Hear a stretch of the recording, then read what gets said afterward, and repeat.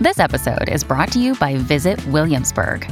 In Williamsburg, Virginia, there's never too much of a good thing. Whether you're a foodie, a golfer, a history buff, a shopaholic, an outdoor enthusiast, or a thrill seeker, you'll find what you came for here and more. So ask yourself, what is it you want? Discover Williamsburg and plan your trip at visitwilliamsburg.com. Another day is here, and you're ready for it. What to wear? Check. Breakfast, lunch, and dinner? Check. Planning for what's next and how to save for it? That's where Bank of America can help. For your financial to-dos, Bank of America has experts ready to help get you closer to your goals. Get started at one of our local financial centers or 24/7 in our mobile banking app. Find a location near you at bankofamerica.com/talktous. What would you like the power to do? Mobile banking requires downloading the app and is only available for select devices. Message and data rates may apply. Bank of America N.A., member FDIC.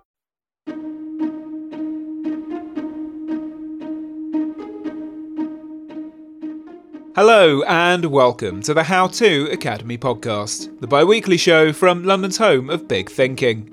I'm Vas Christodoulou. Our guest on this episode, Victoria Belim, is a Ukrainian-born, American-raised Financial Times columnist whose new memoir, The Rooster House, has been described as wild swans for Ukraine. The book tells the story of her return to Ukraine in 2014 to uncover the mystery of her missing great-uncle, a man who vanished in the 1930s and of whom her family were reluctant to speak. She sat down with Esme Bright to tell us more. I was wondering, before we get into everything, could I ask you to outline what set you off on your journey? Because the book's almost sort of part detective story as well as a very beautiful and evocative family memoir. It started in 2014 when Russia annexed Crimea and when the conflict started in eastern Ukraine. And for me at the time, it was really the first time that I had to question, what was I? I grew up in a family that's very multinational, multicultural, Russian, Ukrainian, Azeri, Armenian, Belarusian. And for us, the question of ethnic identity was never central in our family. It was just really never important. And for myself, I never classified myself along any ethnic or national lines. And even when I came to the US, it kind of did not seem like a relevant thing. Mm. But in 2014, the war in 2014 was not about ethnicity, but it was about control. And yet all these questions of what Ukraine meant to me, what did Russia mean to me, if anything, it became central. And I wanted to find out what was my story, what was Ukrainian story. And at the same time, as all these events were taking place, these large traumatic events were taking place, I was really seeking comfort and support from my family. And mostly I received it until I came to my uncle Vladimir. He's my father's older brother, and he's been living outside of Ukraine. He moved to Israel in the 90s. And I sort of naturally, naively assumed that he would take my side, or he would, let's call it simply pro-Ukrainian side. However, he turned out to think in a completely different way. His stance was very much supporting of Putin's actions in every way possible. And his arguments were based on interpretations of history and events that were both outlandish to me and just simply incomprehensible. It would take me a long time to really come to terms with it. But in 2014, when we first had these series of conversations that resulted in a deep rift between us, I simply wasn't prepared. And his words that were very hurtful made me realize that I really do not understand as much about Ukraine as I thought I did. And it really launched me on this process of rediscovery about Ukrainian history, Ukrainian culture, Ukrainian past. And that's how I came across a family mystery that turned out to be this catalyst that really pushed me to come back to Ukraine and spend a significant period of time there. Yes, you discovered a note in your great-grandfather's diary about his brother who went missing, which is a really stirring moment, I have to say, when you find that underlined note that he was missing. But as you say, it starts with this conflict with your uncle Vladimir. And does he still see himself as very ethnically Russian and has that kind of quite static view of identity compared to yours, or has his points changed at all recently? His view of identity is more Soviet rather than specifically Russian. And because of that, he found any expressions of nationalism, including Russian nationalism, I have to say, somewhat jarring. And yet somehow he's able to justify it in the context of Russia, and in the context of Ukraine, he can't. But it's true that our identities, the way we defined ourselves, were very different. Part of it is the time where, when we grew up, I grew up during period last years of the Soviet Union, when the whole system was collapsing. And Vladimir, his formative years fell on the afterwar period, after Second World War, when there was a very different sentiment in the air. So, and I think he was proud of, being a Soviet citizen. And for him, the loss of the Soviet Union was a major disaster. I think something you do mention, though, at the beginning is, and I think it's definitely true, is that in the West, there does seem to be a sort of lingering romanticization of the USSR, even people who weren't living under the sort of Soviet regime at the time, like your uncle. And I mean, do you find that troubling, or is that just people, as people do, having a kind of incorrect nostalgia for history that potentially wasn't actually all that rosy? I find it troubling in the sense that in the countries of the former Soviet Union, that Soviet past still remains undigested, unprocessed. And you find examples of the Soviet nostalgia, very striking. In Ukraine, it exists. In Central Asia, in such a great extent, considering, how much these countries suffered during the regime. And yet, of course, nostalgia is a very powerful force, and we see it at play in many political movements, political events around us, from Brexit to Trump, etc. It's very easy to harness, and we tend to think about the past times when we were, times that we were younger, or times that of our childhood as somehow this gilded special time, but it's not always the case. You call nostalgia a disease in the book, and then Soviet nostalgia is a special kind of pathology at one point. But I think you show an excellent job of history being fluid in the region as well, because people might have lived in the same country, but they didn't experience the same history because they existed in different contexts. But I wondered, with yourself, you had your own process of self-identification. You grew up speaking Russian and Ukrainian, you moved to the States, you now live in Brussels. But through this whole process, what would you say it means to you to be Ukrainian? Through that whole process, I came to realize that, what made Ukrainian identity was really just combination of all these factors. That to me, Ukrainian identity was not something static.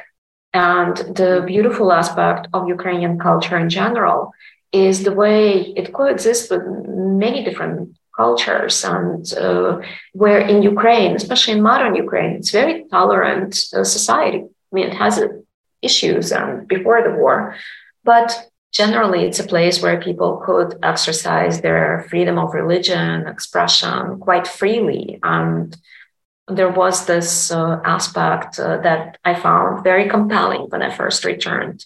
And the way people related to each other too. That's curiosity about each other, and just this warmth and very communal feeling. So you definitely feel the society is really organized along, these lines of community, family. That becomes very obvious when you travel in Ukraine. And you went back in 2014 and you lived with your grandmother, and a large part of the book details your grandmother and your family tending to your cherry orchard. And it seems that protecting and cultivating land is also very central to the identity of your own family. And it's so beautiful the way you use growing food and gardening as a way to talk about how communities are structured, but also it's sort of, I suppose it's a form of control, because it's, you can subsist off the land that you grow, but it's also a way of looking forward. It's planning for the future, hoping for spring. And is that very much embedded in your own, personal calendar and way of being, thinking about land and seasons? That's a very interesting observation. And you're absolutely right. There is the key aspect, as I discovered too, of Ukrainian identity is that attachment to the land. And when I first came to Ukraine, and I really assumed my grandmother would drop everything and she would spend time with me, and we would talk around tea and, discuss the past and all these mysteries that I wanted to uncover. Not Homecoming. So. Not so. She was not interested in the slightest. She was, in fact, on the first day I was back, the first thing she did, she prepared breakfast for me. And then she was off to talk about gardens with her neighbor. And I did not see her until later in the evening. And that went on for several weeks, because that was during the planting season, and the planting season is key. That's what you do. You take care of the land. That's number one priority. And it's such a key responsibility. And at the time, I thought it was incomprehensible. I thought she did not want to spend time with me. I took it rather personally. But in spending time with her, especially over the years, as spending time with her, joining her in the orchard, helping her, becoming her apprentice farmer, and ruining my back, but being happy because I could be with her. And she was most open during those moments when we were working together, most frank. And it really discovered so much what it meant, what the land meant to her. And my grandmother was someone, all her life, she was interested in art. She was an avid art and book collector. And then this land became her responsibility when her parents passed away. And for someone else, perhaps the question would be to sell the land and to move to the city and, handle it that way. But for her, it never even existed as an option. So she sold her apartment in the city. She moved to the countryside, and she became a full-time farmer. And then when I would travel throughout Ukraine, I found the same kind of pattern. People were very much attached to their land, if they had any. And taking care of the land was really number one priority. Mm-hmm. So in a way, when I see how Ukrainians are, standing up to protect their land, it just, to me, that's the echo of those Valentina's obsessions and her dedication to her orchard. It's funny, you talk about people, talking about politics, and then the next minute they're talking about planting tomatoes and how things are growing. And I think it's just what happens, isn't it? In times of the most devastating conflict, people's lives still continue. There's still laundry to be washed. There's still seeds to be planted. And I think you captured that well. But I know in your other career, you write about scents. And I think quite naturally for someone who writes about something so evocative but quite intangible, you also write very vividly about food. You talk about making, is it Pascha, the Easter brioche? Yes. And you drink tea with jam in it when you feel unwell. And food is such a vital means of connection with home and with history. But I think it's been really amazing to see the way that food has also been used at the moment, I think, to educate non-Ukrainians about Ukraine. There have been some amazing initiatives because of that. And I sort of wondered what you thought about that, about how people have been using that as a means to understand your country and sort of connect with your people. Well, to me, I find Ukrainian cuisine is one of Ukraine's hidden treasures. There's so little known about it, and so much of Ukrainian, Russian Ukrainian culture in general is very much conflated, in people's mind. But I think Ukrainian cuisine is really fantastic. It's even throughout my travels in different regions of Ukraine, I discovered different dishes, different ways that people prepare the same dish. And as someone who is interested in sense and these sensory aspects, it was fascinating. But also you can see how people use food as a way to welcome you into their home, into their community. And everything is really revolves around feeding others, feeding, their family, guests, sharing food. It's very generous and open approach.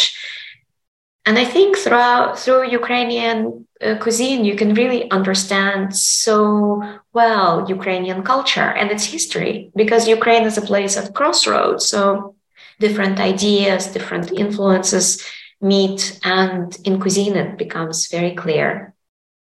But also Ukrainian cuisine it's about making you're very strong seasons. And so there's a lot of different clever ways to make the most of the land. There's pickling for winter, there's amazing fresh food in the summer, and as you say, it's at a crossroads, so there's sort of lots of different food being brought in from different places. It's so beautiful. But you mentioned then hospitality being really important, and part of your travels, you went to lots of different villages where your family were from, and you kind of you walked the steps that your great-grandmother would have taken. You found the school where the site of the school where she would have taught. But people were very hospitable to you, traveling around, meeting new family. And I wondered if you could talk about that. It's sort of your journey for finding out more about your family. You used archives, but also it's really speaking to people in villages about memory being kept alive.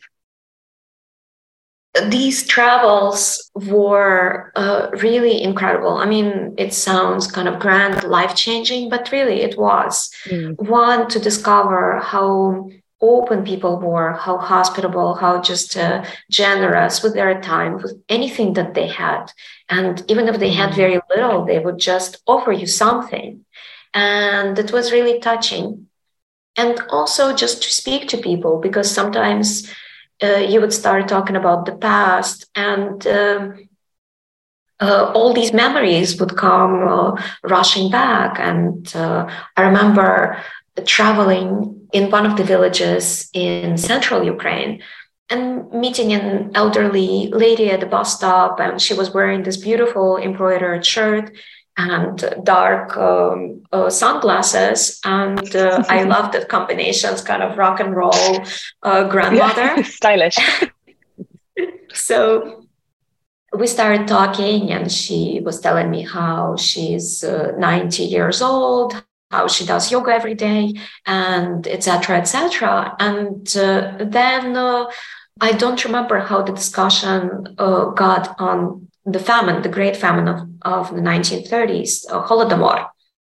And she started telling me a story that from her family. And she was, of course, quite little during that time, but there were certain stories that she remembered her mother telling her. And she started crying. It was just something that she vaguely remembered, and yet the pain was so real and acute. And I remember it touched me so deeply. It really, just the extent of that emotion was all-encompassing. This episode of the podcast is sponsored by Marquee TV. Marquee TV is an incredible streaming service that is a gateway to arts and culture. With my subscription, I've enjoyed watching some of the Royal Shakespeare Company's most acclaimed productions of recent years, including David Tennant in Richard II and Simon Russell Beale in The Tempest. I've seen multiple productions of The Ring Cycle and Thelonious Monk playing in Brussels in 1963. I've watched Alice in Wonderland at the Royal Opera House, and Giselle at La Scala. Marquee TV really is the most accessible way into culture I've ever encountered, and a treasure trove for any arts lover. You can try it for 3 months for just 99p. Yep, 3 months for 99p with the code HOWTO. Just visit marquee.tv and use the promo code HOWTO to dive into the world of the arts like never before. When you need mealtime inspiration, it's worth shopping Kroger, where you'll find over 30,000 mouth-watering choices that excite your inner foodie. And no matter what tasty choice you make, you'll enjoy our everyday low prices, plus extra ways to save, like digital coupons worth over $600 each week. You can also save up to $1 off per gallon at the pump with fuel points. More savings and more inspiring flavors make shopping Kroger worth it every time. Kroger, fresh for everyone. Fuel restrictions apply. Wow. The story is really threaded by women in your book as well, because women serve as memory keepers after men have gone to war. And there's a lot of sort of inherited fear and trauma that even you yourself felt. You know, if I can ask you about the Rooster House in the title, you sort of have a fear of this building based on something that your great-grandmother suffered from as well. So much is passed down. I think you can see in the book that you're kind of working through all of that. But would you mind kind of explaining the title? The Rooster House is the colloquial name for the former KGB headquarters in the town of Poltava. It's a former bank that was built at the turn of the 20th century. And shortly after the Soviet Union was established, it became basically the seat of the secret police. And the building is definitely one of the most beautiful buildings in Poltava, both in terms of its architecture and how well it was maintained, ironically. But for us, it was always a representation of something dark and horrible, and all of us avoided going near that building if we could help it. And for me, I did not realize how strong that fear was until the possibility of having to go to the Rooster House became quite real. And I realized I'm absolutely terrified of it. I stood on the opposite side of the street looking at the building, and it's these beautiful sirens that the locals call roosters that decorate its facade. And it just, my heart was pounding, and I really couldn't bear to cross the street and go to the building until I was pushed to the point where just another series of discoveries happened that were in themselves quite striking and shocking. And kind of the impact of that was so strong that I finally went to the Rooster House. But it definitely took me some time to get to that point. And it sounds like a very, I Googled it to see what it looked like, and it is a very imposing building. But you say that there was a sort of local, joke is the wrong word, but sort of people would say that you could see all the way to Siberia because the basements were so deep that it was the tallest building there, even from the upside down. It's sort of, you something dark emanates from it. I wondered how it was writing about that, because as I say, you write about sense, so you're used to writing and sort of translating the intangible. But how did you find yourself writing about something so slippery but so precious as your own history and your own identity and that sort of those feelings? How was that process of writing? It just it came about as I went on, and the further I went on this journey, and the more it became, the more kind of the voice found itself. And in some sense, it was a difficult process because as a political scientist, I'm used to researching topics on political events, difficult topics. I researched very sensitive topics such as corruption in the post-Soviet countries, so even a dangerous topic, you would say. But when you approach your personal history, it's a very different dynamic. And it's a very different dialogue that you have with yourself. how to convey it, how to convey it to yourself, much less to someone else. That becomes a whole another question. And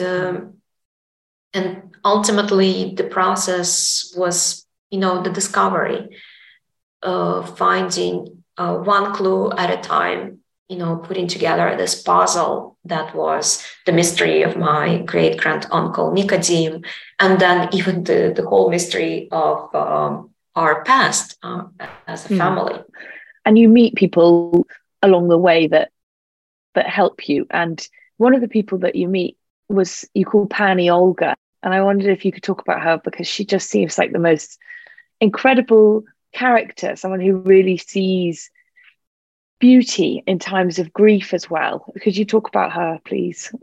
Pani Olga is someone who taught me a lot. And I met her by chance when I went to a small church in Poltava, probably one of the least impressive churches in town. And yet it was just this charming place, and it was decorated with these beautiful embroideries. And it turned out that the custodian of these embroideries was this lady, Pani Olga, who was born in Siberia, grew up in Novosibirsk, and came to Poltava when she got married. And she lost her husband quite tragically, and she ended up working as a volunteer for that local church. But her passion was embroideries and collecting these old embroideries, restoring them, classifying them, and traveling to find more. And through these conversations about embroideries, I learned such a great deal about both Pani Olga and about Ukraine, what these embroideries meant, and specifically these particular embroideries called rushniki. So a rushnik means a hand towel. So it's quite a long hand towel, rectangular in shape, and both ends are decorated with embroideries. And different patterns, different colors have significance in different regions, and different motifs exist. So it's about aesthetics, but also about symbolism. And when I saw these objects, they were so beautiful, so fragile. I mean, textile art is really one of the most fragile crafts. And you see how people would preserve them, especially during the times such as anti-religion campaigns in the Soviet Union, when all of these items associated with local culture and religion were prohibited, and people would still protect them. It was really touching. But she sort of explains to you, she sees a map of Ukraine in the different embroideries as well. She sort of says, these are from this region because these people are, they're slightly more fiery and feisty, and they're using brighter colors. And then elsewhere, different things. And then also at one point, one embroidery pattern is used in an area just because it came free with a bar of soap. It was in a local factory. And I loved that. And you also met Nadia, who's another, well, I hope now world famous embroiderer, now that she has her UNESCO recognition. But could you also explain about the white on white embroidery and what that means in Ukraine?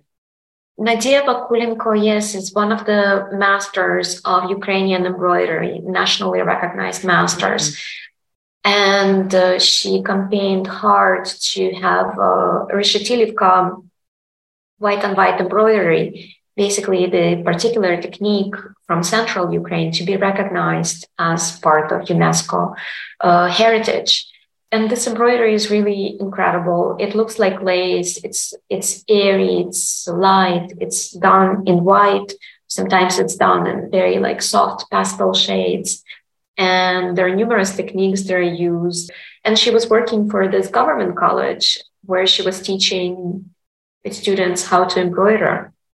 But really her main passion was to protect this embroidery. And these encounters with Nadia, with carpet weavers, with people who did other crafts, they were fascinating because people were working during that time, which was like an economic collapse, time of uncertainty, time when you don't know what tomorrow might bring. And even today, they continue working, they continue creating. It's phenomenal when you were talking to Nadia, she's sort of saying that she really wants to get this UNESCO recognition, which I'm so glad to hear that she did as well. And she sort of says, I know it sort of might seem small when there are huge events happening and protests occurring, but actually preserving culture and craft is such an important thing to do. And I'm so glad that you mentioned so much of it in the book, because it was such a joy to learn about this and the resilience of art and the persistence of beauty in conflict and chaos is a thread that runs throughout your writing. And there's one point when you mentioned that your grandmother, was it your great-grandmother, your grandma, who'd keep perfume in her handbag just to smell it, not to wear it, because that would be a waste, but just to smell it, to have a bit of beauty even in such dark times. I think it's something that everyone can learn. And I wondered, do you sort of actively follow that example now? Is it possible for you to also kind of retain a sense of Ukraine's beauty even now? I think that's essential. And you're right, it was my great-grandmother Ася who had a bottle of perfume, a small bottle of perfume, and a small tube of red lipstick in her purse. She did not use them, but she always had them. And she said it just helped her to survive during these unimaginably dark times, during the German occupation, during Second World War II. And she instilled in me that appreciation for beauty. And of course, there are moments when you think, oh, this is frivolous, this is not important. But at the end of the day, art, beauty, things that give you joy, that's what makes life worth fighting for. And it's important to retain something that gives you support. I think no matter where we are, when I talk to my friends in Ukraine, they do mention the small rituals that they've developed over these past months, this past year. Some people read poetry in the morning. Some people take walks when it's possible. Some people, grow flowers in their apartment just to bring a little bit of beauty. Otherwise, it just becomes kind of an endless nightmare. As you put that so beautifully, then, gosh, you even speak as beautifully as you write. And you write at one point, mourning a place is even more difficult than grieving a person. And I wondered if I can ask, what's it like now to see places you love decimated by conflict and land changed, and the ecology as well is completely changing? I mean, it's just it's devastating. But at some point I notice in myself, you sort of learn to grow thicker skin and to really become more resilient, because otherwise you really can't survive.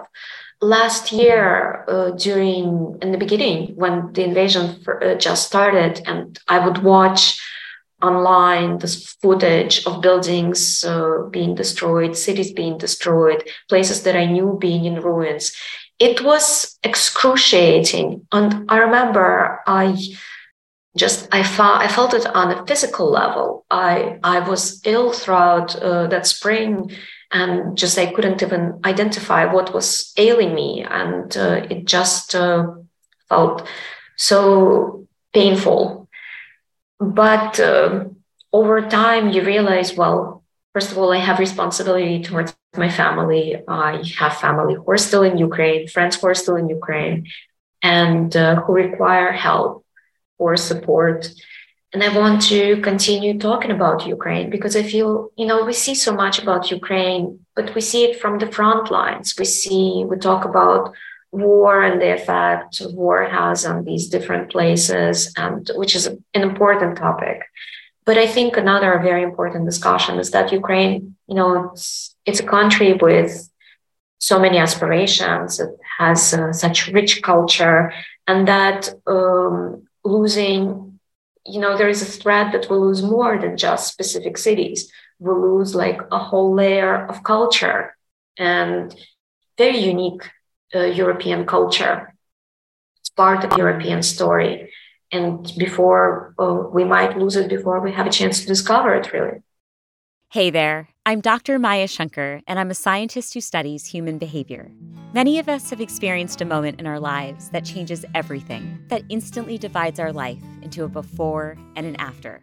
On my podcast, A Slight Change of Plans, I talk to people about navigating these moments. Their stories are full of candor and hard-won wisdom. And you'll hear from scientists who teach us how we can be more resilient in the face of change. Listen on the iHeartRadio app, Apple Podcasts, or wherever you get your podcasts. You end the book by talking about the meaning of a Greek word, thalma. Is that how you say it? My knowledge of language is so terrible. Meaning an everyday marvel. And it's a beautiful way to conclude the book, because there is so many small miracles that happen throughout your journey, pieces of paper that manage to survive, and the embroideries that persist, and also the dignity and happiness of so many people that you talk to who, you know, they find that beauty even in the darkest of times. And I thought it was just such a wonderful message at the end. But is that sort of something that you've managed to retain since writing the book? It's very interesting that in Ukraine, you know, if you study Ukrainian history and culture, and Ukraine actually a place where many mystical movements originated, like the Jewish Hasidic movement originated in that part of the world, and also mystical movements related to Eastern Orthodox Christianity. And so this mysticism is really part of Ukrainian culture.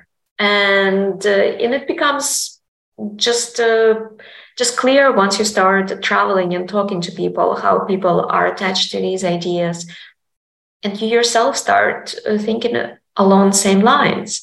And it's very uplifting. It's you know, it gives you such a different perspective when you think of every moment as kind of this gateway to a miracle, and it makes you appreciate a life and its different dimensions. It's something that I've really learned over these journeys in Ukraine. But while you've developed a thicker skin, as you put it, and a resilience, I think a lot of the world has been quite astounded, really, by the strength and the confidence of Ukraine as well. The sort of the persistence at all times, I think, is something that a lot of people, I think, especially in Britain, would not have. I don't know, especially it may be expected from our own country. And I wondered if it was the way that the two interact. I wondered if you felt like that was an essence of being Ukrainian. You know, you can accept the realities of something, but it always rubs up against something much deeper, something much more hopeful. And if you felt like that was partly what it feels like to be Ukrainian, is for the two to coexist all the time. In a sense, yes. Ukraine, especially in the 20th century, was hit by one catastrophe after another. And it's, First World War, and then Russian Revolution or Bolshevik Revolution, Civil War, which is called Russian, but that took place on Ukrainian soil, and collectivization during the Soviet Union, Stalinist purges, a famine, war, occupation, famine, Chernobyl explosion, and of course Afghanistan wars that drafted so many young Ukrainian men. It's really quite striking when you start reading about it, and it's traumatic. That past is really painful, and yet somehow people found a way to survive it. And the refrain that I always heard on my travels, and that was back in 2014, 2015, that we will survive, we will overcome. And it really, for the rest of the world, Ukraine was terra incognita, this kind of the post-communist suburb of Russia. And it burst into people's consciousness with no story of its own. I think Russia at least had some sort of story, from the Russian Empire and then the Soviet Union. People are familiar with Russian classics and art, but Ukraine was just this blank space. And suddenly Ukraine is not falling. The experts predicting that Kiev would fall in 48 hours. Weeks later, months later, Kiev is standing, and people are still as resolved to protect their land. That's yes, it's for many people it was a surprise. I think, of course, for me, in the sense, I cannot say that whether or not it was a surprise that it happened the way it did, but after these travels that I've done in Ukraine, it was less surprising because I saw this resilience in people in different aspects of their existence. Well, you sort of suggest in the book that you think that the world wasn't really paying proper attention to Ukraine, especially not in 2014, but I think as the world rightly is now, your book has done something brilliant, though, in showing another side of it, as you say, not from the front lines, but from personalities and eccentricities and beauty and these stories. So thank you so much for writing this book. It's a real joy to read it, but also it's a real joy to speak to you and to hear more about these wonderful, wonderful people in your family, I have to say. No, thank you very much. I mean, the support means a lot. It's something that I found very inspiring and motivating, is just seeing support of regular people, even if sometimes the support of their government was lagging behind. Just and people in the UK, the kind of reception they offered to Ukrainian refugees in the first month of invasion, that was just overwhelming. I'll be forever grateful for it. And when you see that from different parts of the world, that's really quite touching. Yeah, it really gives you hope for humanity. Well, we all have to have that. Victoria, thank you so much. Thank you so much for speaking to me. It's been a real pleasure. Thank you. It was a pleasure for me too. This episode starred Victoria Belim and was presented and produced by Esme Bright. I make the show with Esme, and we have help from Nicole Wong. Our editor is John Doughty. I mentioned at the start that Victoria's book The Rooster House has been described as Wild Swans for Ukraine. The author of Wild Swans, Yong Chang, has been on this podcast, as have memoirists and historians including Blake Morrison, Peter Frankopan and Eleanor Yanniger. Find them all wherever you get your podcasts. Till next time, I'm Vas Christodoulou. Thanks for listening.